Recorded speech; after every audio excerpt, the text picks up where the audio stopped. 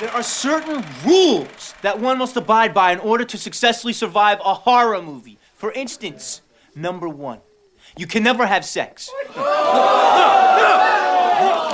no-no! Big no! I'm a dead man. Sex equals death, okay? Number 2, you can never drink or do drugs. No, the sin factor. It's a sin. It's an extension of number 1. And number 3, never, ever, ever, under any circumstances say, I'll be right back. Because you won't be back. I'm getting another beer. You want one? Yeah, sure. I'll be right back.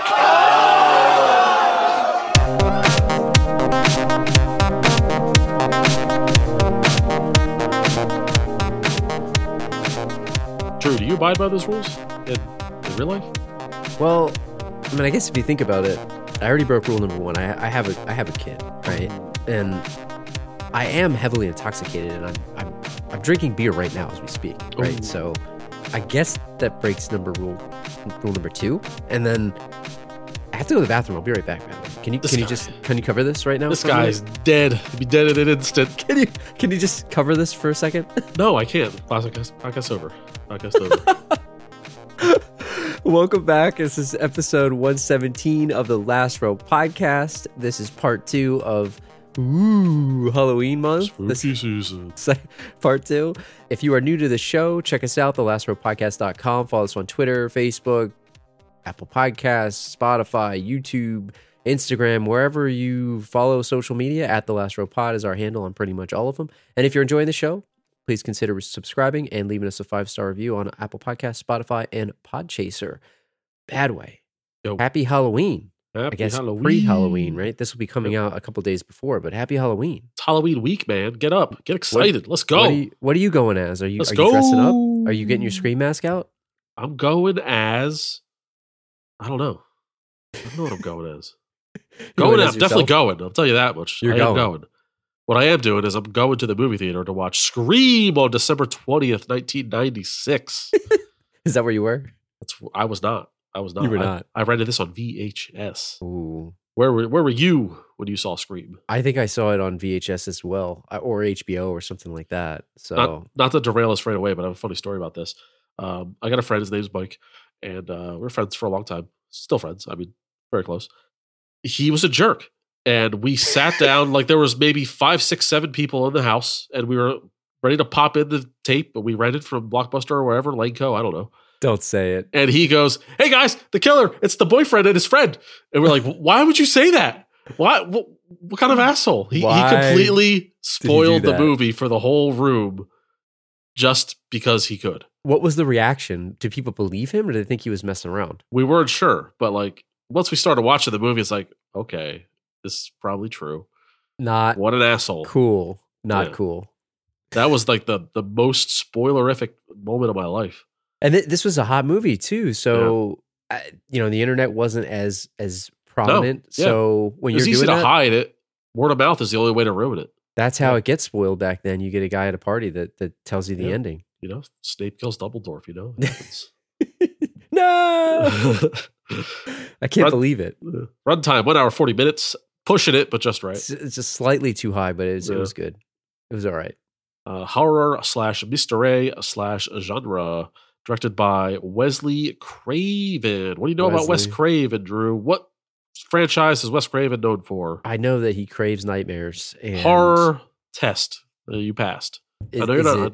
Nightmare on Elm Street, right? That's him? It is, correct. I know you're not a horror buff, but you got that one. So he's done some other stuff too. Didn't he do like, what is it? Puppet Master or something? He's done other stuff. He's done some other things.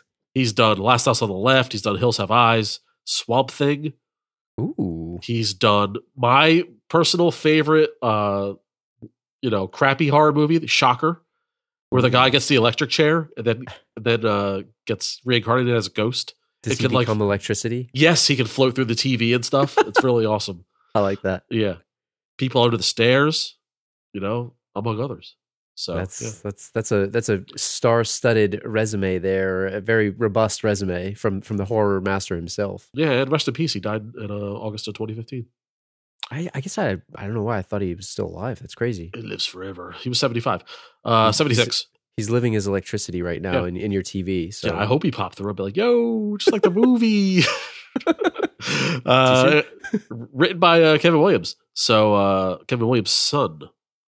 Kevin Williams' son? Kevin Williams' son. What movie did Kevin Williamson write that we at the Last Row Podcast have reviewed? I know what you did last summer. I have no idea. I'm Correct. guessing. Correct. Is that what it was? All right. Yeah, you got it. I just guessed, you know. Yeah.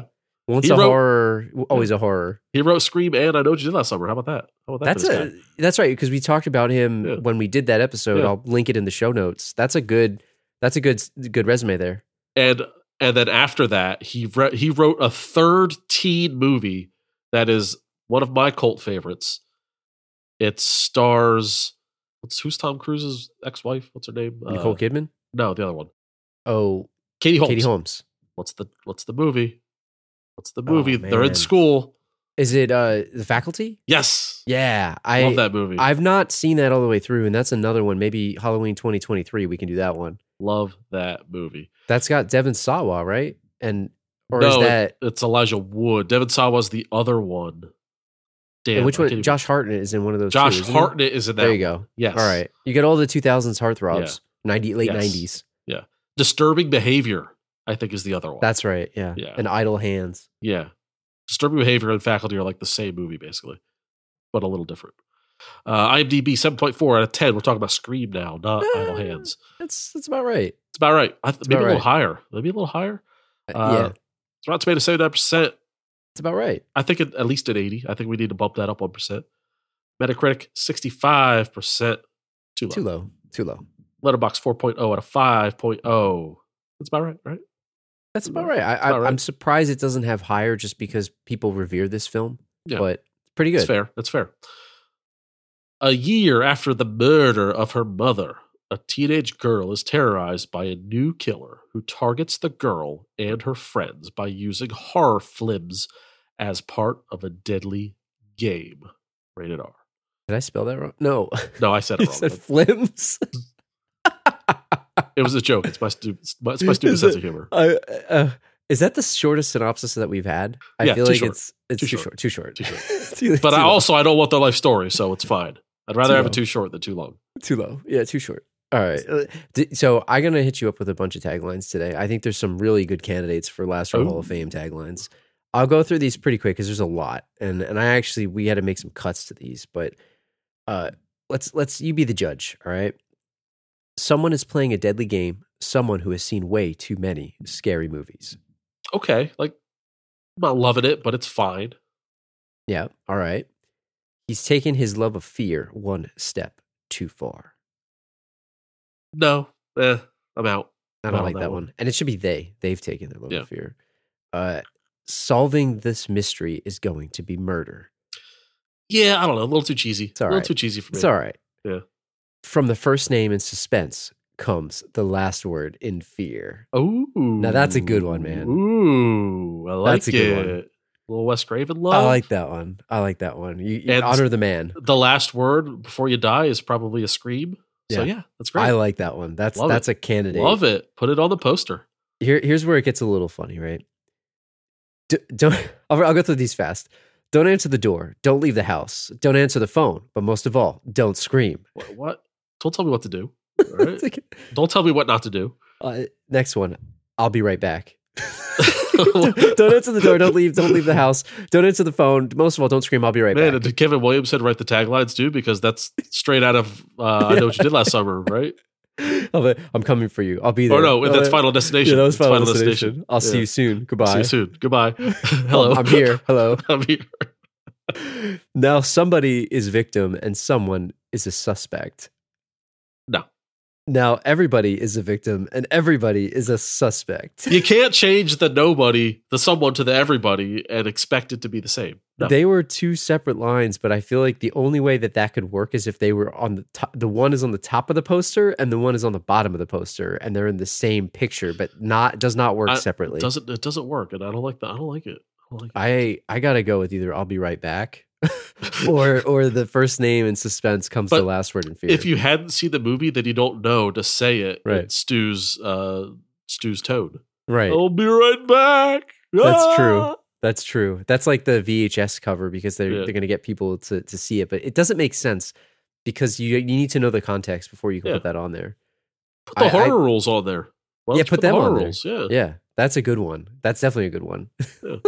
Yeah. This one, so $14 to $15 million budget, which is not that much. This thing was made on I don't want to, dare I say, shoestring budget. I mean, $15 million is no joke, but it's not that much. It's not that much. Think about it. Like, what did they do? They were on a set. They were in a couple houses. Yep. Like, nothing really happened. They got a costume from the dollar store. A car hit a tree. Like, really, what happened? That was a pretty intense scene, which we'll get to later. Hashtag, we'll get to that later. And then the worldwide gross, man. This thing is what you would call a phenomenon, not to be confused with Phenomenon starring John Travolta, which also came out this time. And not the rap song by LL Cool J. Exactly. It's not something like a phenomenon. 173 million plus estimated. It became the highest grossing slasher film until the release of Halloween 2018. And technically, it still remains, according to Wikipedia, the highest grossing slasher film in adjusted dollars. This thing was a banger, bad way. Banger. It's because of the hot, sexy cast, right? Yeah, it was, for sure. For sure. And I think that's probably what they spent the money on. I mean, you're right. The sets were not much. And speaking of the cast, right, let's get into some of these awards. So if you look on IMDb, it's won a ton of awards, but we'll focus on a couple categories. So the first one was the one that we always talk about, MTV Movie Awards. I didn't see any Blockbuster Entertainment Awards, but the main one that this thing won was it beat a bunch of movies for Best Movie. And it won MTV Movie Award. It won the little spaceman popcorn thing. And let me tell you who it beat. It beat The Rock, starring Nicolas Cage, Dwayne? Sean Connery, right? Yep. It beat Jerry Maguire, starring our favorite Tom Cruise. Okay. It beat Independence Day, starring Will Smith. And this is like MTV Movie like Hall of Fame here, right? Yeah. And then right up their alley. The one right up MTV's alley was Romeo and Juliet, starring Claire Danes and Leonardo DiCaprio, like when he was at the top of the world here. Yeah, man. This thing was no joke. Look, it's a great movie. It's not better than Independence Day. Let's not get it twisted, right? Yeah. Independence Day is better than this. Independence Day is a much better movie. Yeah. I would argue that Jerry Maguire is a better movie than this. Too. Yeah, but not for MTV. Not for MTV. No. Not for MTV. Yeah. But and it also was nominated. Neve Campbell was nominated for Best Female Performance, but she lost to Claire Danes from Romeo and Juliet. So they gave him a little bit of a thing there. It's fair. But also Helen Hunt was up for Twister and a couple other movies too. Evita with Madonna, which was a big movie at that time as well. It's Madonna, MTV Madonna. Yeah, exactly. And then there's some other awards. I'm not going to go into all of them, but then it won a whole bunch of Academy of Science Fiction, Fantasy, and Horror films in '97. The Ass Fast Foods. Yeah, the Ass Fast Foods. Okay, it's not a BAFTA, but it's okay. Ass Food. So it won a Saturn Award for Best Horror Film, Best Actress Neve Campbell, Best Writer Kevin Williamson, and then Skeet was nominated for Best Supporting Actor. Skeet. Best Supporting Actress Jerry Barrymore, even though she was in it for all 5 minutes. And Best Director for Wes Craven nominated, right? They didn't win those. And then Fangoria Chainsaw Awards, too. Oh, the Chainies. So it won Best Wide Release Film, Best Actress Neve Campbell, Best Supporting Actress Drew Barrymore, Best Screenplay Ken Williamson, and then nominated Skeet Ulrich for Best Supporting Actor. So look, this thing was big. It was a big deal. And if you were around back in 96, like you could not have not heard of this movie. And it's permeated pop culture. I'm going to tangent you real quick here. Did it bother you at all that there was a very famous female actress that was also named Drew? Did it bother you as a kid? Well, I guess because maybe I was older at the time. I wasn't older, but I think like I'd never really known a girl named Drew at that time. Yeah. So it's kind of weird. And like people would make fun of me that way, even though I'm like, Drew is primarily a guy's name. So yeah, it's like, what are you talking about? You're an idiot. Yeah. Like you're trying to make fun of me with that. Like of all the things to make fun of me for. I was wondering if that was ever a thing in school for you. Because I didn't know you at that time. We didn't even go to the same school. Yeah. Okay. I was just curious. Well, little do people know about me, but my name is actually just Drew. It's not Andrew. Don't call him Andrew. Drew. You get the hands if you get Andrew. Well, but it's funny because I don't know if you ever feel this way. Like Andrew to me is as much of my name as like Matthew is my name. It's just not my name, so I don't even react to it. Andrew is Andy. I mean, yes. I guess one could argue that Andy is the beginning of Andrew and Drew could be the end of an Andrew. I know people that are named Andrew that go by Drew, but I am we just call those Drew. we call those imposters. Yes, the imposters. And the thing about it is, I remember talking about being in school. Again, small tangent, but I remember people would be like, Andrew, and like I don't even react. No My ears reaction. don't even perk up because I don't. It's not going to register with me. Yeah. And then they get mad at me like I'm not answering. I'm like, oh, I should start calling them like Tim or Bob. Like, Hey, Frankie. It's not my name, so don't get mad at me. You're the idiot for not knowing my gosh darn name. So anyway, Fair enough. Anyway, moving on. So look, this movie was a big deal, right? We talked about that. Like, you're more of a horror buff than me. Like, Well, what is the legacy of this movie? And talk a little bit about that, because this thing, it wasn't a small movie. Well, I mean, I hate to be called horror buff myself. Of the two of us, Of the two I'm of us, horror yeah. buff. But I'm not myself a horror buff. I dabble. I don't have detailed files. So yeah, this movie was like, it was meta, right? It was kind of taking the piss out of the horror genre a little bit, but also respecting it, but also acknowledging how ridiculous it is. And it's exactly what we needed at that time, because the horror genre was dying mainstream wise.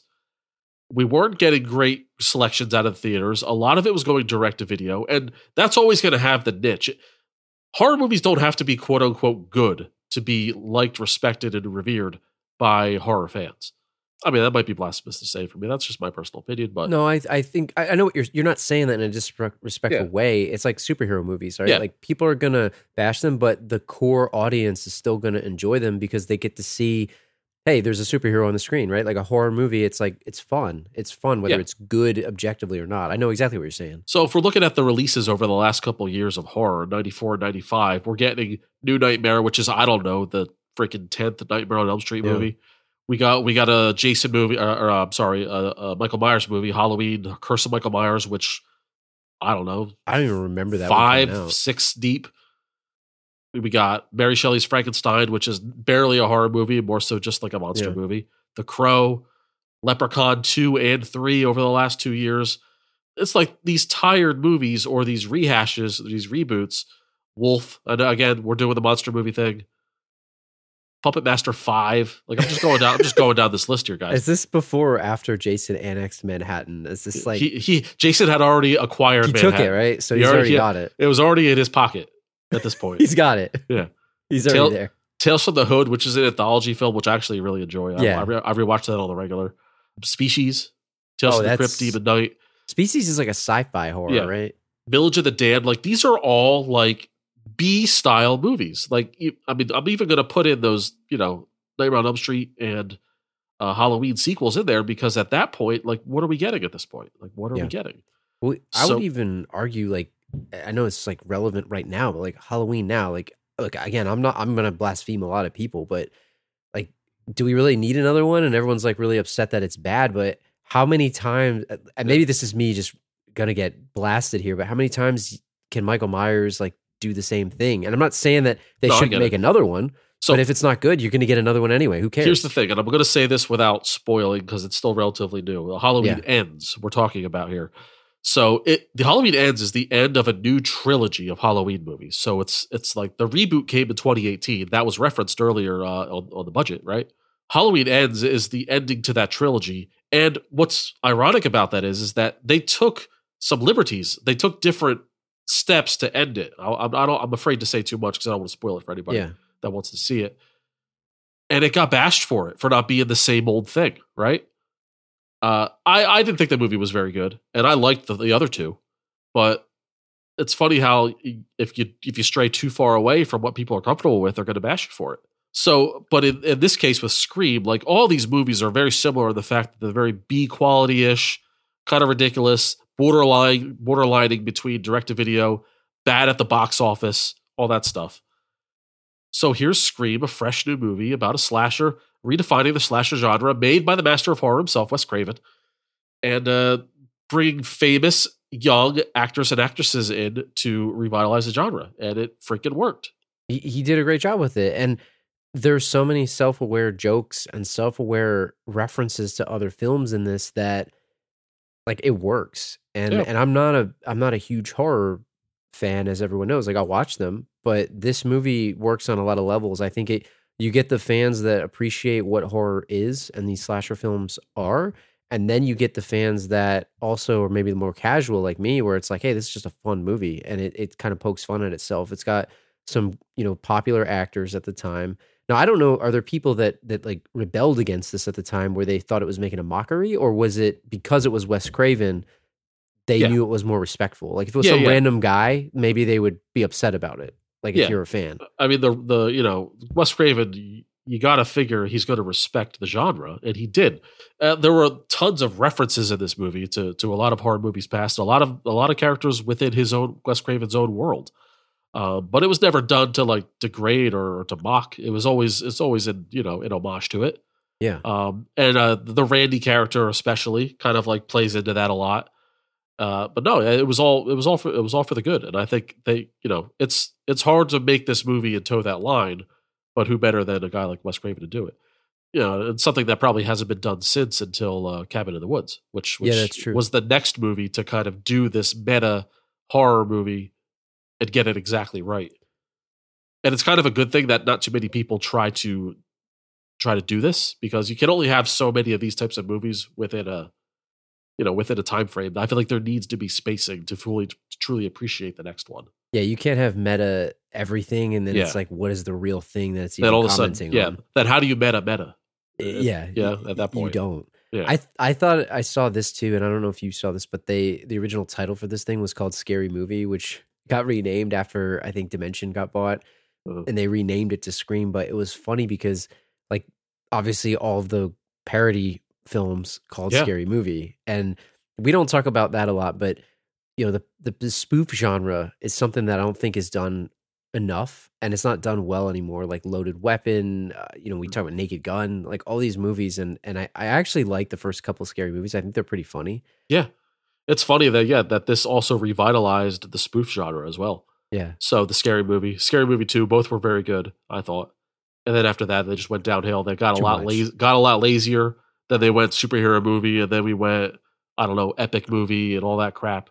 Yeah. And every genre ever, and super lazy to the point of unwatchable.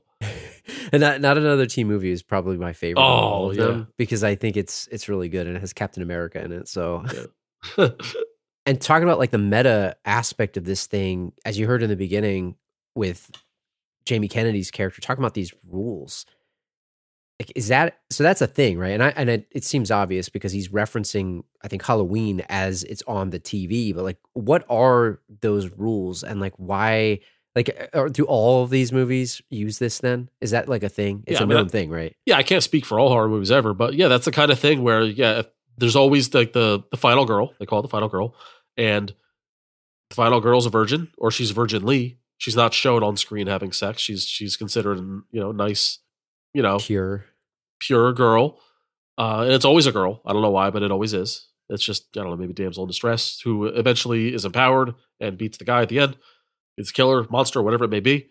But yeah, so this movie kind of turned it on its head, Sydney, Neve Campbell, ended up having sex in the movie with the killer. Yeah. And she survived. She lived to tell the tale. She subverted that. Never drink or do drugs. Yeah, everyone was drinking in this movie. Some died, some didn't. Let's, turn that on its head. And only one person said, "I'll be right back." And he was gone. He was out of it. You can't break Rule 3. You can't break Rule 3.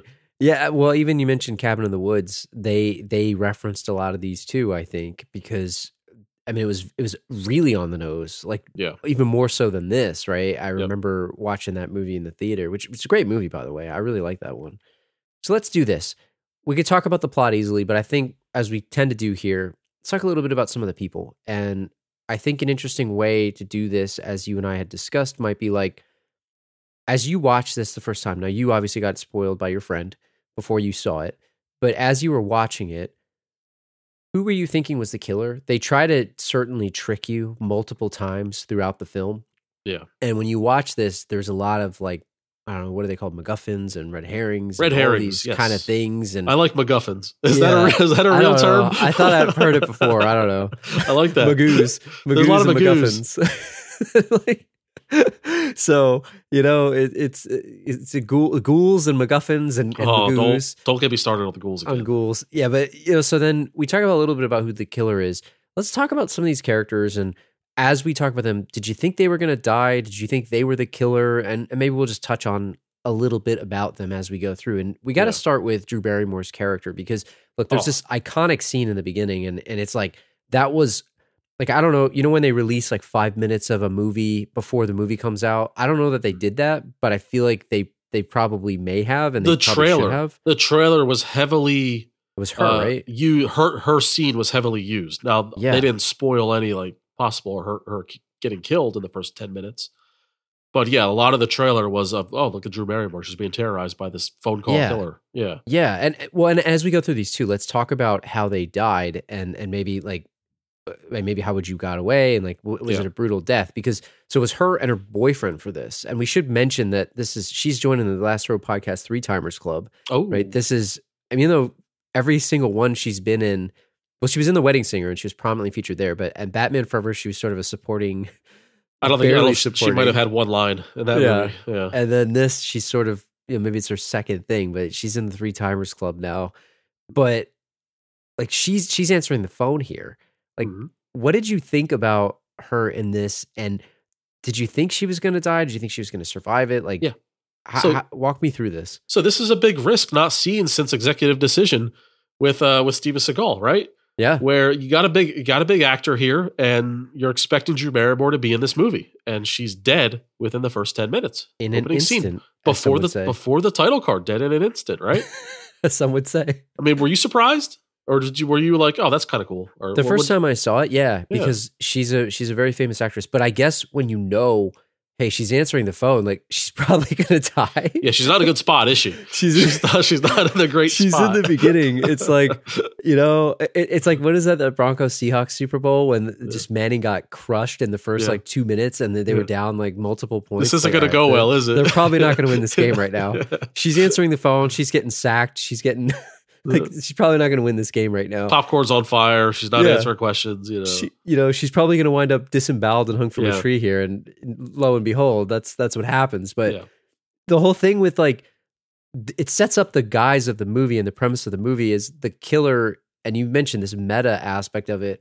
The killer's related to horror movies, and we got to talk about a couple things here, like the voice changer, like the way that they were asking the movie questions, like, and if she gets them right, he'll let her go. Like, did you believe that if she got him right, she would actually be let go? I think you got to have some honor in this game, right? Yeah. I feel like you got to just dial the next number. You got the boyfriend tied up. You're asking the girl questions. If she gets them right, you know what? Good for you. Yeah, good for you. I'll have to go next door and terrorize them. Go down the street. You go through all that trouble, but you got to ask harder questions. What did you think of the way that he asked her? Because she got tricked, right? Yeah. Well, under duress, if someone asks you who's the killer in Friday the 13th, everyone's going to say Jason. Of course. But if it's in a non-stressful life or death setting, you can think back and go, oh yeah, that was Jason's mother. Yeah, Jason's mother was a killer. Yeah, that's right. But under that stress, she was hiding behind the TV, just curled up in the fetal position. Yeah, you're gonna get that one wrong. What should she have done here? Because I got to tell you, like, this was pathetic, in my opinion. Like, it was pathetic. She didn't put up a good fight to you? No, because let me break this down. Because first off, she's in the house, ready to watch some scary movie, and you might argue with me on this, but I don't care what area you live in. Like, all of her doors were unlocked. And as this phone rings and she's flirting with some random dude on the phone, like, who absolutely sounds like a serial killer. Like, it's obvious, right? She's frantically rushing around to lock every door in her house. It's like, you're home alone. Like, I'm sorry. Like, I don't care what area you live in. Like, I'm just naturally like, I don't want some random person accidentally opening my door. Like, it's not going to happen. It was the 90s, man. I left my doors unlocked all the time in the 90s. I'm a paranoid guy. Like, I'm locking all the doors. I'm not hiding, but I'm locking the door. Like, but it didn't matter anyway because he got in by throwing a damn chair through the window. So I know, but it could have slowed her down. See, which instead of calling the cops, she's running around locking the doors. See, that was the fatal flaw right there. It's the parents' fault for having a glass house. The glass house. They say don't throw stones in a glass house. Don't throw chairs at a glass house. If you have a glass house or like a house with like access just by breaking glass, like I don't want to live in that house. Yeah. I want like steel shutters. You I don't want panic any room? windows. I want no windows. I need a panic room. You want panic room? Yeah, especially if you're living that in she was in a farm, like there was farmland. Yeah. Like you're secluded from, like you can scream all you want for help. No one's going to hear you. I'm not putting glass windows like ceiling to floor. You need that nice view though. You're asking for it. You're freaking asking for it, man. Speaking of glass houses and a really, really deep, deep, deep cut here. Yeah. From a horror genre. Remember that movie 13 Ghosts? Oh yeah. Didn't they have a crazy glass house or something? And yeah, and but was you like the couldn't end of the break movie? through that glass though. It was there were spells on the glass to which the ghosts couldn't penetrate. It was imbued with magic. Like, Yeah, you got to get the magic. If you're gonna have magic glass, glass. you got to have the magic glass. Yeah, magic come on. glass. They don't sell that in Woodboro, California, or whatever the No. heck this place is. No. But I just think, look, I think it was pathetic. So she held herself hostage on the phone. At any moment, she's like, you better stop or I'm going to hang up and call the police. Yeah. Like as they continue to threaten and threaten. And again, I get it. It's a meta commentary on movies. I'm not trying to break down the logic here, but I'm also going to break down the logic here. Like at what point do you just say, hey, you know what? I better break down, cut this call the police. I don't care if he says, well, they'll never get there. Don't you think you should try? You give it a shot. Yeah, right. Like what are the chances? Yeah. And here's the other thing. If you just hang up and don't play his game, like you don't get the satisfaction. He's Yeah. going to kill you anyway. Hey, Don't man, give him the satisfaction. this is the thing, right? You can't fail if you don't try. So Right. don't try the game because, hey, you get this question right, I'll let you live. You get it wrong, you lose. What if I don't answer at all? I'm just going to hang up. Call someone else. The phone's Yeah. busy. You can't call. Now, on my side of it, if I were her, I mean, I would give up instantly. You know my theory on being You're stalked going to by the a turtle killer. shell? Yeah, I'm just gonna pack it in. Like, do what you will with my body. I can't fight this. Donate it to science. It's more of a laziness thing than anything. It's like, oh, I gotta run for this killer. I'm probably not as fast as him. He's got a weapon. I don't. Just take me. Yeah. Just end it. End my Yeah. misery. Yeah. So you don't think you could survive these guys? Because look, I have a lot to say about these guys, but I think they're amateurs. I wouldn't assume I could take the unknown, entity that's out there, right? Right. But if I know that it's a couple of punk teenagers, or if I give them one shot and they go down easily, then I'm like, all right, what are we dealing with here? If it's just a fight and the only advantage is they have a knife, I could probably get that knife from them. Yeah. You could do it. And I feel like that knife too, it's like weak. Like they should have. Well, it was cool though. Like that's part of the. We'll get to it in look and style, but it had like the little slivers to it. It kind of looked like voodoo-ish, Fair enough. I just feel like I'm not saying I can escape random killers, but I think these guys are weak. I think and not even high school guy. You see a guy in that mask, they can't see out of that mask. No Like, peripheral. No Throw peripheral. a chair at them. I don't know. Do Yeah. something. Like they can't. They're going to trip in the robes. Yeah, we'll get more into it when we get to Billy All right. and what's his face. Yeah. Let's talk about Sydney. So Sydney's the main character of the movie. The Surprise, whole Sydney. backstory there is that her mom got assaulted and murdered years ago. It's about a year ago, right? Is what it was. It's about the anniversary. The anniversary is coming up. So she's certainly yeah. tortured soul. What do you think of the character of Sydney and sort of what's going on here? Yeah, she's clearly traumatized by the event. She's got a boyfriend who she's keeping a 10-foot full distance between, as to not touch him, which might lead one to murder one day. So so that's frustrated. It's neither here nor there. But what I want to talk about is okay. So she's got the dead mother, right? Mhm. And it's the 1 She year died. anniversary. It's the 1 year anniversary of the mother dying. Now she's got a father who's in the house, who, by the way, the house setup with the closet blocking the door. Yeah. That's like an all-time security system. That is. No one's getting through that. It's like you could put a chair under the door or Yeah. put that there, but that's a genius move. Put the door next to the door. No one's getting in that door. Hey, you can have your boyfriend Yeah. sneak in and hook up with him while you Yeah, get the so door there. The boyfriend snuck in and the dad like, hey, what's going on? He tried to get in. Closet door on door. You're not afraid. She could be banging the dude right there. The dad wouldn't be able to see. The balls on the guy to sneak in Yeah. with the dad next door. Sorry, can't do it. Yeah. So I'm sorry, tangent myself.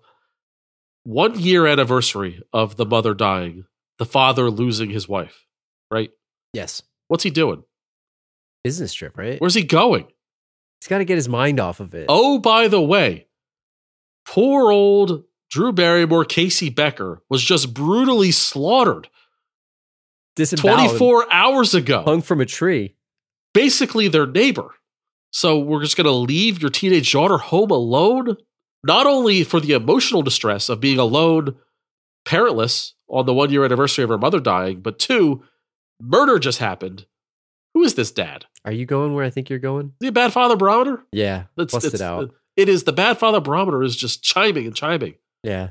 It's put him on the list. It's going off because, but you know what? In fairness to him, maybe he's got to deal with, he's going to bury himself in his work. He should have set up some situation where she could go to her aunts or something. He's going to bury his daughter prematurely when she's dead from serial killers is what he's going to bury. I really agree. And like, I guess I didn't mention this, but as we go through these, we got to say like what happens to the person. Like she's obviously alive at the end of this movie because she's in all 20 of these movies and shows and everything else, right? But I agree with you. Bad father barometer, busted out. Dude. Put him on the list. You don't go to business. You tell the business to go screw themselves. This is a very hard time for me and my daughter. I need to be with her.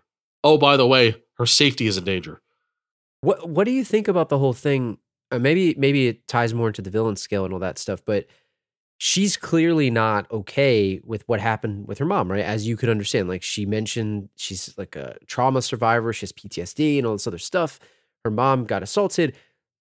We'll talk about Gale Weathers in a second too, but there's obviously some tension about whether her mom, what happened with the killer, right? Cotton. Yeah, she eyewitnessed the killer leaving the building or whatever, and she ID'd this guy Cotton Weary who may or may not be guilty. And she seems shaky on that herself as she thinks about this. I don't think she's sure that he did it. She's pretty sure, right? But she knows she's not 100% sure. But you got to have somebody to blame, and that was at the very least her mom was banging Cotton Weary on the side. At the very least, whether it was consensual or not, she couldn't prove. So she went with he must be the killer. And I don't. We have to talk about that in a minute, but I don't even know what's going on with that situation because Cotton Weary's like, is that a student? Like he seemed like a student, and I have stuff to say about that. We'll come back to it, but so should we talk about Billy because Sydney's obviously the main character of the movie, but I don't know what more to say about it. Right? She just sort of survives everything, and we'll talk more about it in the end, I guess, but. We got to talk about Skeet Ulrich, a.k.a. Brian Ray Trout. Who? I was like, man, what is Skeet short for? Is it short for like Scott or Skeeter? Skeeter? Scott. There's Scott and Skeet. His brother's name is Scott. Oh, that's Scott and Skeet. Skeet has to be the younger brother. I had to look this up, and he. Oh, who's Brian younger? Ray Trout. Who's younger? Skeet Ulrich or Scoot Ulrich? Skeet. There's Scott. Scott's the oldest brother. Skeet. Then you got Skeet and Scoot. Skeet is the youngest because I feel like it sounds like a little kid, like Skeet. Yeah, but Scoot's like a little pest, right? Scoot. He's scooting. Scooter. I think Skeet's the younger one. All right, so it's Scott, Scoot, Skeet. Got it. This dude looks guilty from 5 miles away. Yeah. Oh my God. Yes, he does. And I gotta say, by the way, Skeet Ulrich is awesome. Like I wish he was in more stuff because he plays the hell out of Billy Loomis. Let me tell you, like he has that. You don't know whether he's evil, but you know he's evil, and it's like, wait, this guy can't be the killer. Like it's obvious, right? It's obvious that he's the killer. Like it's obvious, but then they trick you like 50 times. So like, was there any point during this? And obviously, forget the fact that Mike spoiled this for you. Yeah. But did you think that he was the killer originally when you were watching this? Like, what went through your head? Yes, having the it's spoiled whether or not we knew he was lying or not. Just watching the movie, he's super sinister. The way he references movies, it's almost like romantic. It's almost like he's like, yes. It's like when Silence of the Lambs, when Hannibal Lecter did this. Yeah. He's like psychopathic, right? Yeah. So where Jamie Kennedy's character was more analytic when it comes to referencing movies, he was more passionate about it. Yeah. Where it's like he really like got it. He's like you felt half a chub when he was talking about it. It's weird, right? And they have a couple moments in the movie when he gets taken away. He sneaks through the window and he drops a cell phone. And the cop's like, son, what are you doing with a cellular telephone? It's like he's not allowed to have one. Yeah. Well, But 1996. He looks, I mean, this guy looks like 96 too, by the way. He's like a 96. That hair, man. It's good hair. Yeah. I wish I had hair like that. It's good hair. But I think they definitely got me with Billy. And, he winds up dead, which we'll talk about. Got stabbed by his friend, shot in the arm and then in the head. Kind of a brutal death. But I don't know. By the way, failed to mention that this is Skeet Ulrich's second appearance on The Last Row, the first one being uncredited Thug in TMNT 1990. Smoking cigarettes with Danny, hanging out with... If you recall, in the arcade. Child predator, a.k.a. Shredder, stealing young men and taking them into his gang. It's like Mr. Mac over here. Also, Billy Loomis. Loomis is definitely an homage to the Halloween franchise. Dr. Loomis. Dr. Loomis. Nice touch there. Yeah. Well, what about Dewey? Talk about David Arquette, because David Arquette is, in my opinion, one of the most underrated actors. I love David Arquette. I thought you were going to go. David Arquette is one of the best actors of our generation. I thought you were going there. No. Okay. I think he's awesome, though. I actually love him. I think he's hilarious, and I like him in this movie. I think he plays the hell out of Dewey. I think he does a great job with this. But what does this guy have any respect? What's his deal? He's got no respect. Well, he's a little twerp. Look at him, deputy. He goes, what does he tell Gail? He goes, my boyish good looks makes me have to work out or something.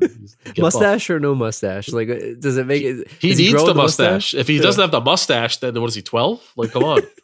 He's got to look older. Yeah. I find that really hard to in the precinct. Yeah, the precinct. In the office. Him getting just shit from his sister, who you can't do anything about it. You can't arrest her. What are you going to do? Yeah. So how's the man supposed to have respect if he's got a 16-year-old girl just berating him and putting him down? It reminds me of Rockstar with Mark Wahlberg fighting with his brother. When his brother's like, "Mom, tell him to stop," and he's the cop. It's Yeah.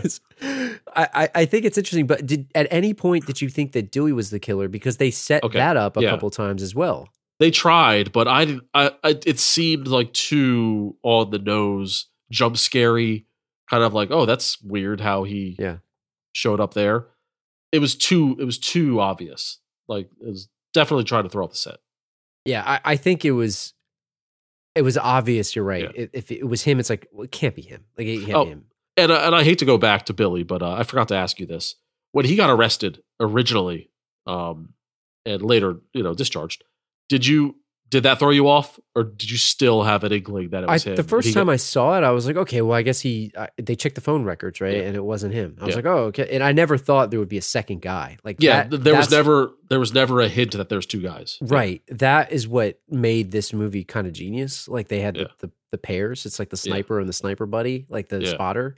I think that was a good twist with this, right? And spoiler alert, 30 years later, if you haven't seen this, sorry. Yeah. We've already done it. But so Dewey winds up alive, right? By the end of the movie, he gets stabbed in the back and has some type of damage or something. But I think we need to talk about him and Gale Weathers together, because there's this sort of underlying romance. They're obviously married in real life. They're still married, right? I don't know if still, but they were sure for a very long time. Yeah, but they might still be. I don't know. You got Courtney Cox, very famous at the time as well, Friends fame and all this stuff. Oh yeah, from Ace Ventura and also Friends. Yeah, and sure. But playing Gale Weathers, which is the perfect name. She even makes a meta joke about it herself, about how she sounds like a meteorologist, and that's all I can think about the whole time. But who is her real life equivalent? If you think of somebody, I don't know. I think we were talking about this earlier, and you mentioned Geraldo. Yeah, Geraldo Rivera. However the hell you say his name. Yeah. Yeah, you got to get in depth. You got to get the scoop. It's like Nightcrawler with Jake Gyllenhaal too. Yeah. Scummy sort of. What was her show called? Action News Now. I don't know. Yeah, but I think. What did you think with her? So there's a couple of relationships here. There's her and Sydney, and her and Dewey. Let's talk about her and Sydney first. There's some tension here. Big time. So she wants to get to the bottom of this whole, Miss Prescott and Cotton Weary case, right? She, for whatever reason, knows that Cotton Weary is innocent. and was wrongfully accused and fingered by Sydney. I guess she's had multiple interviews with him while in jail. His story kind of checks out. He doesn't deviate from his story. Even when sentenced to murder, he's not backing down. He's not admitting anything. And yeah, so that obviously that rubs. I mean, it would rub me the wrong way if I were Sydney. Saying, "What are you talking about? This guy killed my mom." I'm pretty sure she did. Did he? Yeah. She wrote a book, right? Like there was a whole tell-all book, and and she's monetizing off of it. Like that's a whole thing, right? It's kind of scummy. Like, yeah. Where do some of the proceeds, come to help Sydney out? Even though they're clearly doing fine. Look at the house they're living in. Right. She seemed very like scummy. It just seemed like a Nightcrawler kind of reporting situation.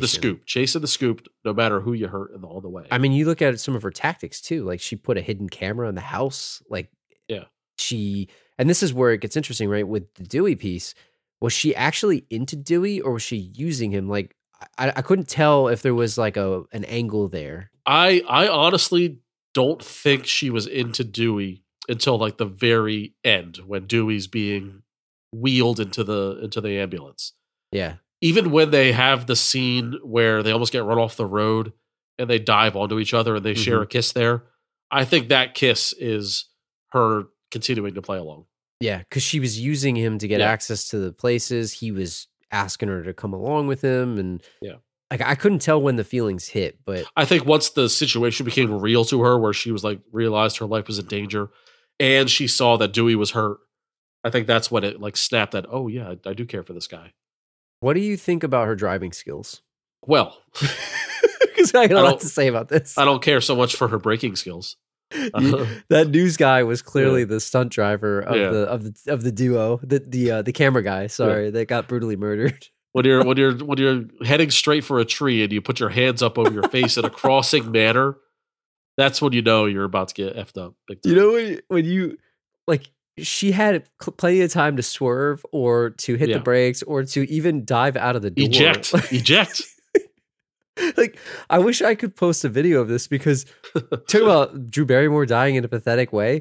Like the most pathetic scene of the movie is that car, the news van, just bouncing down the hill like a tin can, and her just and the way that she hit, like at least hold the steering wheel, brace yourself for impact. Yeah. She took her hands back and like put them up like 50 feet before she hit the tree. She gave up. Was it Austin Powers? Yeah. Where the guy's like, ah!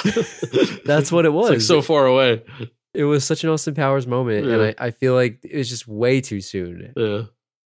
Yeah. And after she miraculously survives that harrowing crash, she shows back up. And then one of my favorite lines of the movie was when Billy tells Stu, "Hey, I thought you said she was dead." And Stu goes, "She looked dead. Still does." What a bird. What a dig. She did actually look pretty dead there. She looked really messed up. But pretty haggard. If you're going to run your car into a tree like that and not even try to swerve out of the way, I mean, come on. That's pretty bad. I would assume she's dead. So the other character that I don't think we've ever had him on here. We've referenced him, but is Randy Meeks, Jamie Kennedy. 90s, I don't want to say connoisseur. He's not a connoisseur. 90s a Hall of Famer, I guess. Yeah. And more Son of like the Mask himself. I guess I get, and also like a more successful Pauly Shore, maybe. Yeah, is that fair? Pauly Shore was hot, man. He was on the top of the world. Yeah, for like three years. He was a scorching hot 3 years. I feel like all right, maybe not more successful. Maybe more. He was a socially normal.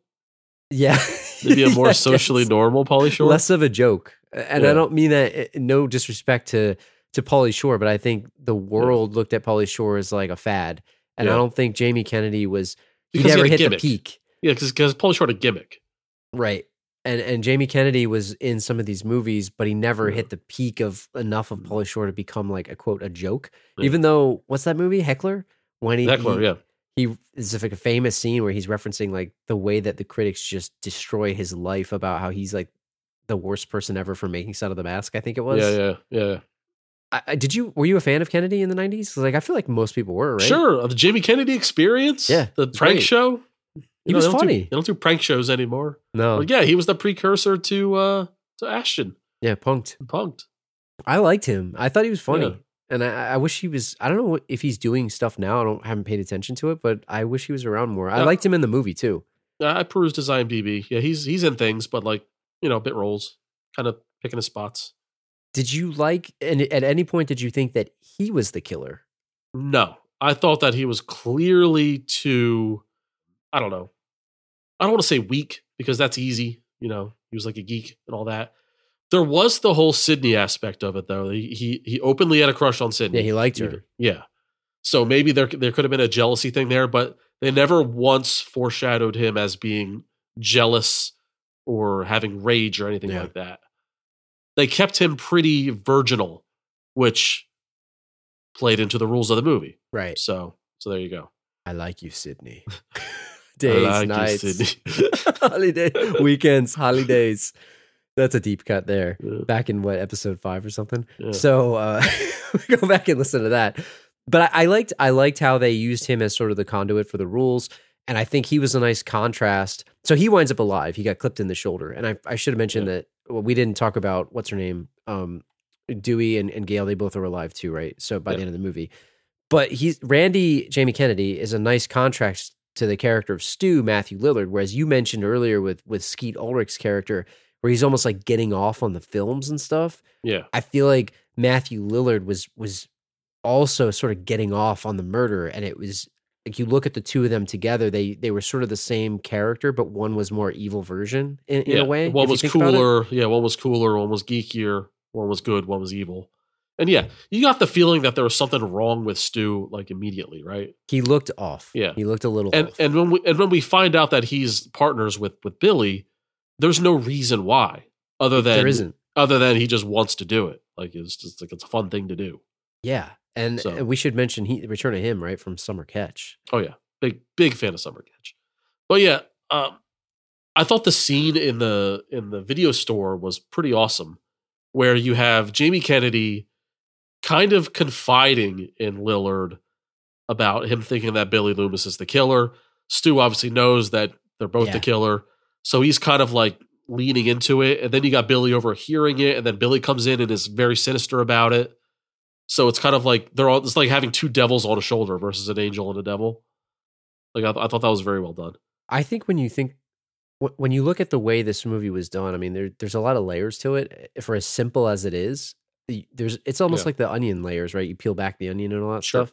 Like that scene that you specifically referenced was actually mastercraft, I feel, because there's so much being said in that one scene without like spoiling it and watching it, knowing what the ending is. It's obvious in that moment. It's like, oh, geez, like that's pretty cool. And they're doing callbacks and references to other horror movies all throughout it. Yep, that's why the video store itself. So it's kind of like it's the scene of the crime kind of thing. That's why I feel like the respect that this movie gets, like it does deserve what it gets because it's done so well. So, but he winds up dead, right? Like, how does he die again? He first of all, he's bleeding out because Billy stabbed him too many times when they're trying to get away with their plot, their master plan, which we'll talk about. And then he eventually gets into a fight with Sydney, and he gets a TV dropped on his head. I have a lot to say about that fight. We'll hold it for a second, but let's talk about Tatum Riley, which is Rose McGowan's character, another super 90s actress, right? Mm-hmm. She was in a few other things, but I don't really have much to say about her. I got something to say. Go ahead. Major 90s crush on Rose McGowan, Tatum, especially this character. I don't know, something about the name Tatum was like, ooh. That's kind of new. That's new. And she clearly, it was cold in that set. It was clearly cold. Yeah. Was that a Wes Craven thing? Was he asking about that? It might have been. I'll tell you what, it was pretty obvious.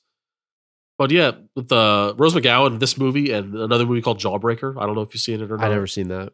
I know what you're talking about. But it's like a dark comedy. It borderlines on horror, but it's like dark comedy. Rose McGowan, I don't know, something about her. But yeah, as far as this movie goes, she's sidekick, right? Right. She's like her best friend. That's it. Not much to it. She's smart, but she doesn't have a lot to do in the movie besides eventually. Do you wish she had a bigger role? And at any point did you think that she was the killer? No, she was clearly just like in her own world, Right. But she's loyal. She was a loyal friend, and she was mainly good. No bad qualities. When she went in to get the beer, like, was it obvious what was going to happen? Oh yeah. And here, let me tell you something about the beer. All right, you got a party like that going on. That it's okay to have a beer fridge. Yeah, as long as it's not a problem to get to the fridge, it's like, right? It's 20 minutes to go get a beer. Yeah, that fridge is so far away. If the party host, which was Stu, which he probably he didn't care, and maybe he was setting up this kill, so maybe spoiled him. That's why he did it. You move the food from the real fridge to the garage fridge, and then the kitchen fridge becomes the beer fridge. You make a temporary swap. It's worth it for your guests. You don't make the guests walk a mile to your damn garage. It's faster to drive to the beer distributor. Again, it's fine. Like in your house, we never had parties in your house or anything like that. No. But your fridge was the soda fridge in your house. Yeah. But your garage was right next to the kitchen. So it wasn't a trek, right? This was clearly a problem. Yeah. You have to go so far away from the party to get some beers. They're better off driving to the beer store, get some more beer. Yeah. It's colder. Big foul. But maybe we need to give him an extra point on the genius for the plan, because maybe it was on purpose. Yeah, he set this up. Maybe the last party they did, the kitchen fridge was the beer. But now that it's a killer party, let's include some people. A killer party. Whoever goes to get the beer, you know what? They're going to get the... I think you raise a good point, though. 100% agreed. Yeah. And as a result, right, she winds up dead in a doggy cat door as a garage door crusher. Like, get that garage door looked out, man. I got to get maintenance on my garage door. They check the little laser. Maybe it's 96. They didn't have the laser. Yeah, pretty pathetic. And you know why they make those doggy doors so small? It's so that people can't get in. Yeah, that's true. So they're not going to get it. She's not going to get out. She's certainly not getting out. Certainly not getting out. If they're not getting in, she's not getting out. Yeah. She may think she's a size 0, but she's not a size 0. Would you have tried that? Like, you're better off kicking the door down. No, you're better off fighting. You're better off fighting the guy. I think, look, I just have a lot to say about this, and we'll get to it in a second. I keep saying that, but I feel like I could take these guys. I'm sorry. Like, I'm not a fighter, but I feel like I could take them. So Tatum, I feel like, had the best chance to fight him off because she had weapons. Like all those beers, you get one thrown at the head at a right angle, the kid knockout. It's a knockout. Yeah, or crack a bottle and stab him with the bottle, or like at least something to deflect the knife with. You have weapons. I agree. She didn't even try. She just ran away. I think this movie is just a continual. It's a fight or flight thing, and most people choose flight. Yeah. Like if you have a maniac coming at you, you're assuming that they're all powerful and strong. But really, if you break it down, it's like it's just a fight. You know, I could win this fight. Have you ever worn the unknown? Have you ever worn a Scream mask? You had one, right? I feel like everyone had one. My sister might have had one. Therefore, I had one. I had one of those before it was in this movie. Like I think I had it. Oh, okay. It did exist because it existed, prior. Right? Yeah, it did, and I remember having it. And let me tell you, man, you can't see jack shit out of that mask. I'm just being honest. Like it's impossible to see, and he's in a dark garage. Like, just go after him. Know that John Doe has the upper hand. You got the upper hand right now. John Doe got the upper hand now. You got the upper hand here. And you go after him. Like, if you wear that mask, you know you can't see out of it. I'm sorry. It's like impossible to see out of that thing. Yeah. It's so hard. Yeah. I don't know. So it's like anytime there's a fight, right? It's always like you don't know who can fight and who can't fight. Yeah. The aggressor or the defender, it's like, I don't know. This person coming at me could be really tough or he could be a wimp. You know, and vice versa. The fighter is assuming I'm a wimp, but you might get a fight. You don't know. Right. I don't know. I'm typically a flight person. I'm not a fight person. But I don't know why in this movie I feel like I would absolutely try to take him on head on. And maybe it's because I've got the advantage of wearing that mask before and I know. Yeah. But I just feel like I don't know.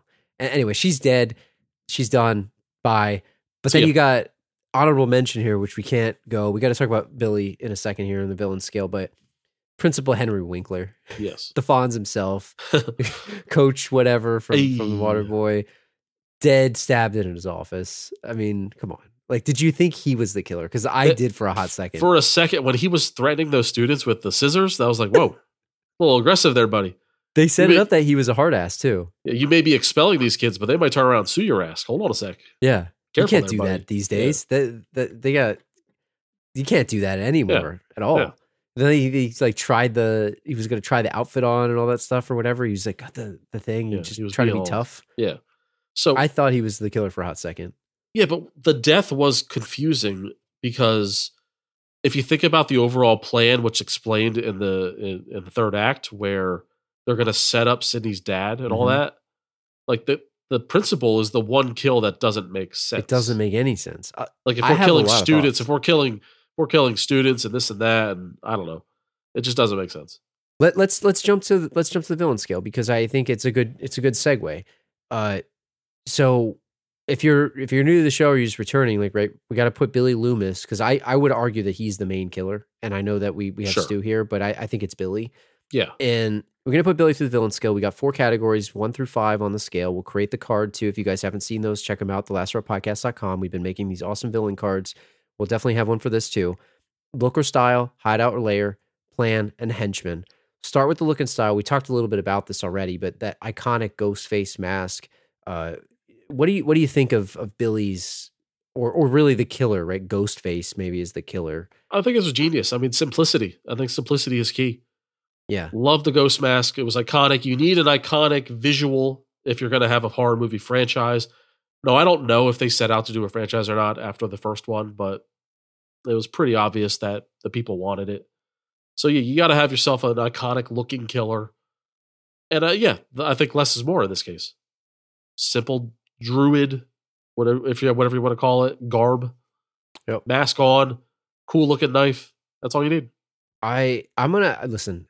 Are you going 5 here? Because I have some thoughts. I'm not going 5. Don't get nuts here. Okay, you want to get nuts? Yeah. Let's not get nuts. Yeah. So here's my detractors from this. So if we started from a 5, because it's pretty badass. That's a cool mask, and it's cool, and it was cheap, easily accessible. People had them. So you could obviously be confused with like, well, who is it? And they even said it. They're like, oh, this is a dollar store mask. Like everybody's got these things. We don't know who it is. It was hard, right? Yeah. You can't see out of that thing, like I told you already. Right. There's no way you can see out of that. Right. And you got druid robes on. You're gonna trip. Like, you ever try to walk with like pants that don't fit you right? This guy's wearing robes and he's trying to run down steps and chase people. Yep. So that's mobility is certainly limited here. Yep. Yes, you're covered, but mobility is limited. Well, let me ask you this: does the actual Billy Loomis high school heartthrob factor into look, or are we just talking about the ghost face? I think it does factor into. So that we'll take some. I think you're right. We probably have to add some too. But also, does he look too psychopathic? Because he needs to learn how to look a little bit more friendly. He's giving it away too easy. Yeah. And then the other thing you mentioned, so he has a cool knife, right? Yeah. Just get a gun, man. Like there's guns in this. You could be a lot easier. You could kill a lot better with a gun. Like he certainly had access to them. Like couldn't he have, maybe he should have had like an axe or something. Like even something more menacing than a little knife. No, the mobility of the knife. The gun's too easy. Like the knife is like you're playing with your victims a little bit. There's a little more of torture involved when you're doing the knife. It makes him more evil, I guess, to have a knife, because when you're killing somebody with a knife, like you have to plunge the knife into them. Look, I don't want to like get into like serial killer thoughts and how they get off and this and that. Telegraphing here. But that is a thing that I've heard, that there's something about certain psychos. The knife kill is the kill. Because it's like, it's like, because the gun, you're like, dead. It's done. Like that's dumb. Like you don't have to face what you did. It's dumb. Yeah. So, okay. So we got the iconic mask. We got the knife. You're saying it's cool. I'm saying he could have done better. Do we want to talk about his looks as a teen heartthrob? Because look, I'm not going to sit here and say he's not a good looking dude. Let's just that hair. I mean, everybody wants that hair for the 90s, especially. The clean white T-shirt looking like a greaser from the 50s. I mean, he's looking like Sean Hunter's older brother or something like that, right? He does look like Sean Hunter's older brother. Yeah, and not Jack. Yeah, the true, not the half brother, not the half brother, long lost brother, long lost full brother. But I think his psychopathic, like he looks too psycho to me. I feel like it's obvious that he's him, but he's got that look in his eyes, right? I kind of want to go 3 here, but I feel like the mask is so good and it's so iconic. I want to go 4. Let's do it. I think it's a 4 because it's so iconic and it's so good that I feel like we can. I'm gonna dock him the point for the other stuff, but we'll go 4. What about, this is probably a quick one, hideout or lair? Like does he have one, or is he hanging out at Stu's house? So I get the feeling that So everyone's got these crazy awesome houses, right, in Woodsboro. I don't know, is it Indiana or California? It's California. I forget. They say Is it California? Yeah. Okay. Everyone lives on a farm, basically, like Giant properties. giant houses, giant properties, right? I get the feeling that Billy lives on the outskirts of town in a trailer home. Yeah, like probably like a outsider kind of guy situation. Yeah. You mentioned Sean Hunter. It's a good analogy, I feel. Yeah. That's a good analogy. They showed his dad. His dad doesn't look like he's, who the hell knows what his dad's well, up to. his wife left him. I feel like his dad mows everyone's lawn.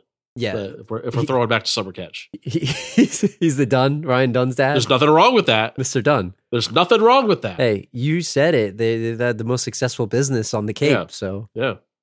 But I get the feeling that they are not on the rich side of town. we talk about giving Willises. zeros. Like we can't give a zero because the one by our own rules is this. Yeah. But hanging out at your friend's house, Yeah. where are they storing their gear? Like I don't really Yeah. feel like he's got an actual place. It's got to be a one, right? So Stu's house is great. Like that's where the finale ends up. But we're not calling that the lair. No. So There's no hideout and or layer, yeah, as we found out in Lost Boys last week. Yeah. So it's all a right, one. let's go one. This is the meat of here now. I just don't understand what the motivation is. He says he has none, but just walk me through this. Well, he Like, says what both. is the Yeah, plan? he says both. So he contradicts himself. He tells just Sydney he's got no contradicted motive, and it's the scariest of the killers that have no motives, which is true. But we come to find out that Sydney banged his dad, breaking up their marriage. His mother his ran mom. off. The mom banged him, right? Sydney's mom Okay. banged. You said his- Sydney. No. Sydney's mom banged Maybe she did too, Billy's I don't know. dad, and Billy's mom ran out of town. She left town. She abandoned the boys, right? Yeah. And it's revenge time. And Billy was the one that raped and murdered Sydney's mom, and framed Cotton Weary. The We need a worst flowchart fears. here. The worst fears of Sydney have come true. She fingered the wrong guy, sent him for death row. And it Yes. wasn't even Cotton Weary. Cotton Weary was just a consensual partner. So who did she see when she saw them leaving? Did she see nobody? So Did she ever see anyone? so the key piece of evidence was the jacket. Yeah.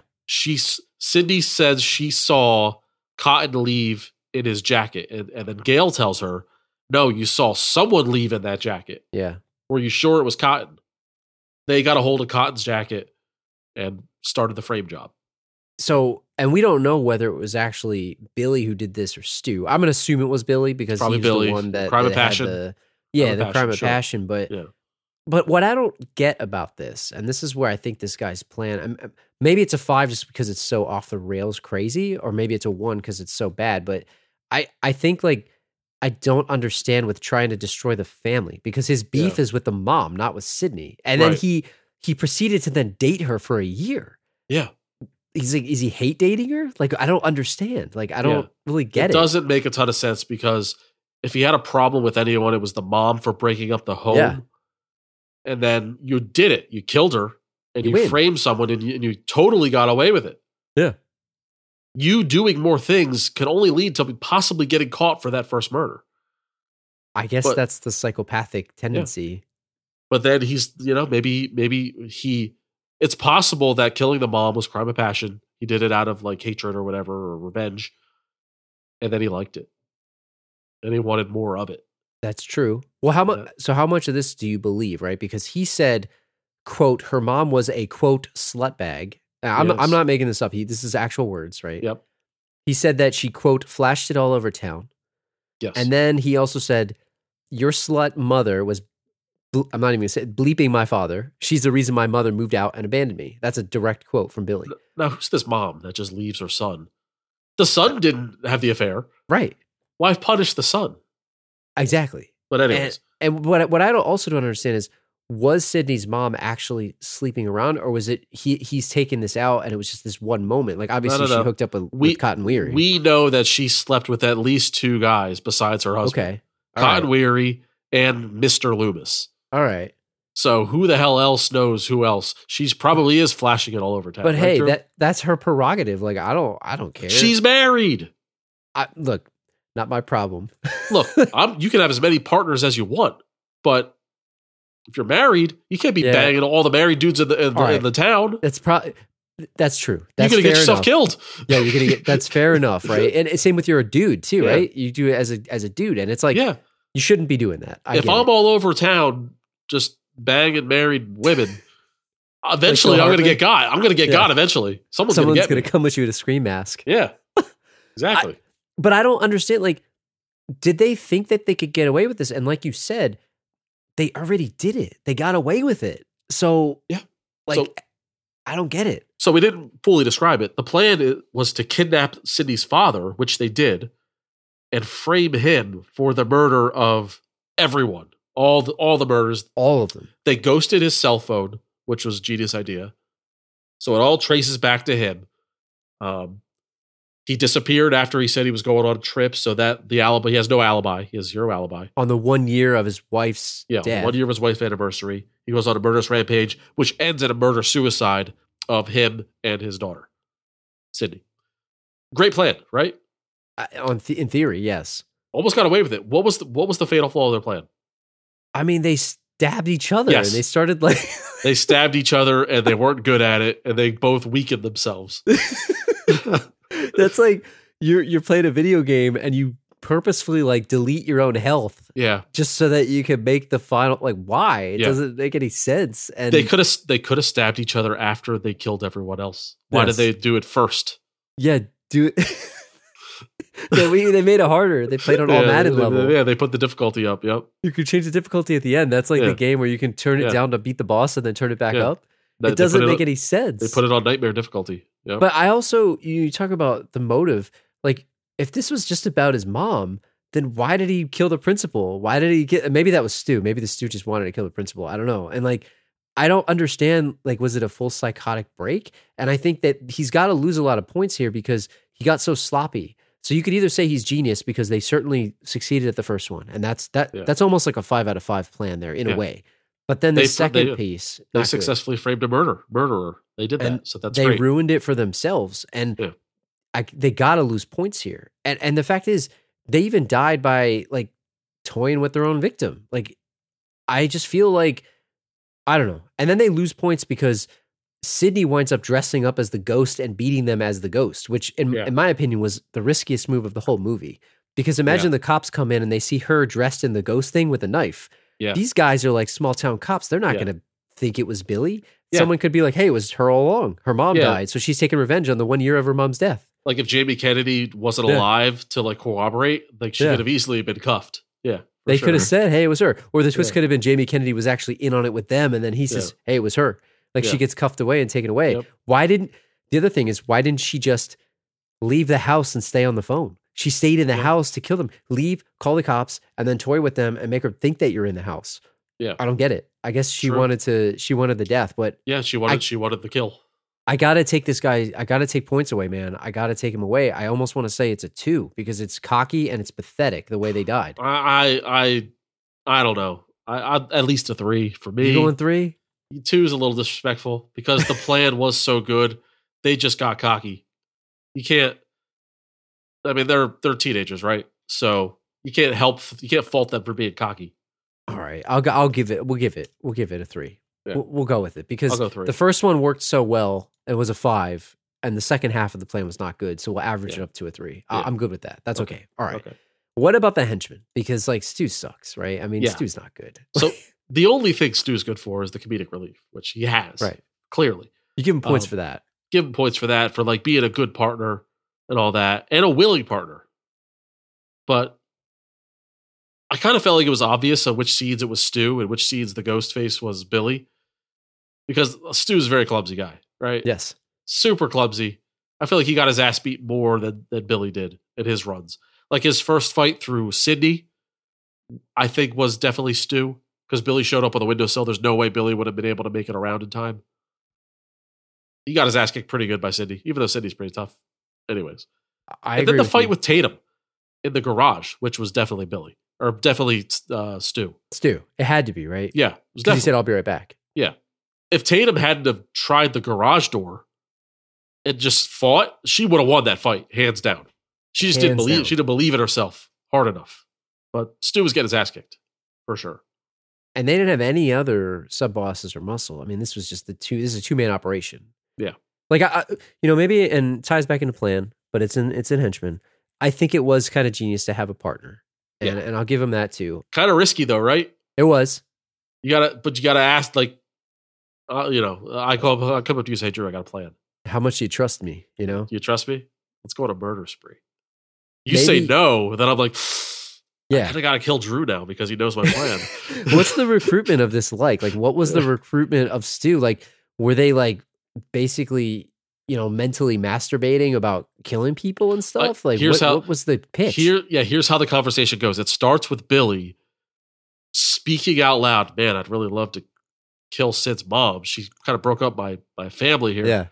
And then you play it off as like hypothetical. And then Stu's like, yeah, well, we could probably get away with if we did this, that, and the other thing. And then you start talking about it as if it's not real. And then like at a certain point, feel you're it like, out. Yeah, you know what? Let's do this. Like they realize that they're both crazy and they want to do it. I agree with you. It is pretty damn risky though. Yeah. I don't know. Do you want to go 2 here? I feel like I want to go 2. I think 1 because he sucks, and then a bonus point because he's funny. And plus Matthew Lillard's awesome. And he's loyal. He's loyal, so he gets a point. Yeah, he's really good. I like Matthew Lillard, and I think he should get. Okay, let's go with 2. Fun fact, real quick before we wrap it up. The part where Billy throws the phone at Stu at the end when they're both bleeding out, was not supposed to happen. That was all ad-libbed. Oh, you serious? Yeah. Then Stu yells at him, "Man, you hit me with a phone, you dick!" That was not in the script. It was all possibly the best line of the movie. It was ad-libbed. I know we try to avoid having like graphic pictures as like the photo for this, but I feel like him just pathetically bleeding out like on the phone is like I'm going to put that as a candidate for the cover photo for this episode. See. If you are listening to this, you'll see whether we did it or not. But I think that's a good woozy here. It's just bleeding out. Like I thought that was just comedic genius. Yeah. So all right, let's recap. So we gave him a 4 for look and style, iconic look, 1 for hideout and layer because he didn't really have one, 3 for plan. Good starting, bad ending, and then 2 for henchman. So we got a 10 out of 20 here. Not bad. Fair. How does he stack up to the Slicker Man? Let's see. He definitely blows him out of the water. So Ben Willis, at the time when we were doing this, we gave zeros. So we gave him a 0 for henchman for whatever reason, which I think we probably should amend it and give him a 1. Yeah. But that would give him like a 6 1/4. Like we did averages back then. But it's fair. It's fair. Because Ghostface is, I think he's obviously better. So he's right in line with Mr. Freeze, Rachel Phelps, Death, Jerry Jones, Billy Loomis is right here. So then we got Al, Angels in the Outfield, Emotep, and Dusty Dinkelman. So he's right there. Oh, okay. I thought for a second we gave Mr. Freeze a 5. I thought you were talking about Slicker Man. Okay, good. These are all 10s. I was about to yell at you for giving Arnold such a bad score, but no. These are all 10s here. So this is fair. So these are 10s. Fair. Yeah, fair. And then you got Dusty Dinkelman's got an 11. So because he had a 5 for his plan because it just worked so well. Before we get out of here, I mean, look, this is one of many, as we mentioned. I enjoyed this movie a lot. I think it's really good. I definitely have seen the second one. I like that too. Have you seen all of them? And I know there's like an MTV series, and I think there's a new movie. Like, where we mentioned before, right? You're more into the horror genre than I am. Like, where does this sit with you? And how do you feel about some of the other ones in this maybe franchise? I thought 2 was really good. Not as good of a movie, but just a good sequel, if you will. I thought the additions of Timmy Oliphant and then one of the O'Connell brothers, I forget which one. Who the hell? Jerry. Gets crucified. Yeah, that was a good one. 3 stunk. 4. I didn't even watch. Everybody hated it. Seems. I never saw the series. I think it was more aimed towards teens. On MTV, right? Yeah, MTV series. Literally. Yeah. And then the new one came out, and I think it had decent reviews. I watched it recently, and I fell asleep through most of it. So it was fine, but it wasn't great. I don't know. So yeah, 1 and 2 are essential viewing, and I think the rest are kind of like, if you feel like it. Not required. With the series being a meta commentary on horror in general, do you feel like it's meta that they have so many of them, sort of like the other ones? And are they doing it on purpose, or are they trying to make them good? I do not think they're doing it on purpose. Yeah. I don't want to give them credit. Con. That would be a long con. We made 18, and then we're going to have Scream Takes Manhattan. So, and I don't even know if Wes Craven was alive for 4, let alone 5. I'm not even sure. Would he have approved is the question. Yeah. That's the real question. The master of horror is rolling over in his grave. Yeah.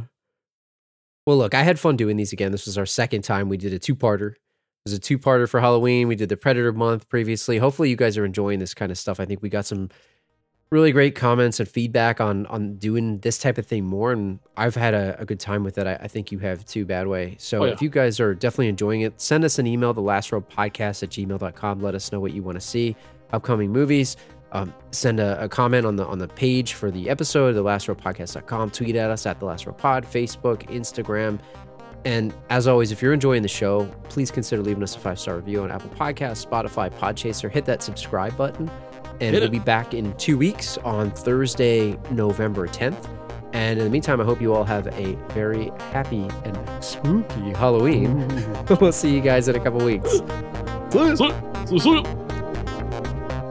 So did you think that they were going to show frontal? Because they showed, they're like, oh, here it comes. And then they showed it, and then they stood in front of Neff Campbell. Did you think it was coming? No. The purposefully teased and not done because it's what you expect. Yes. Subvert your expectations. Yes. Are you disappointed?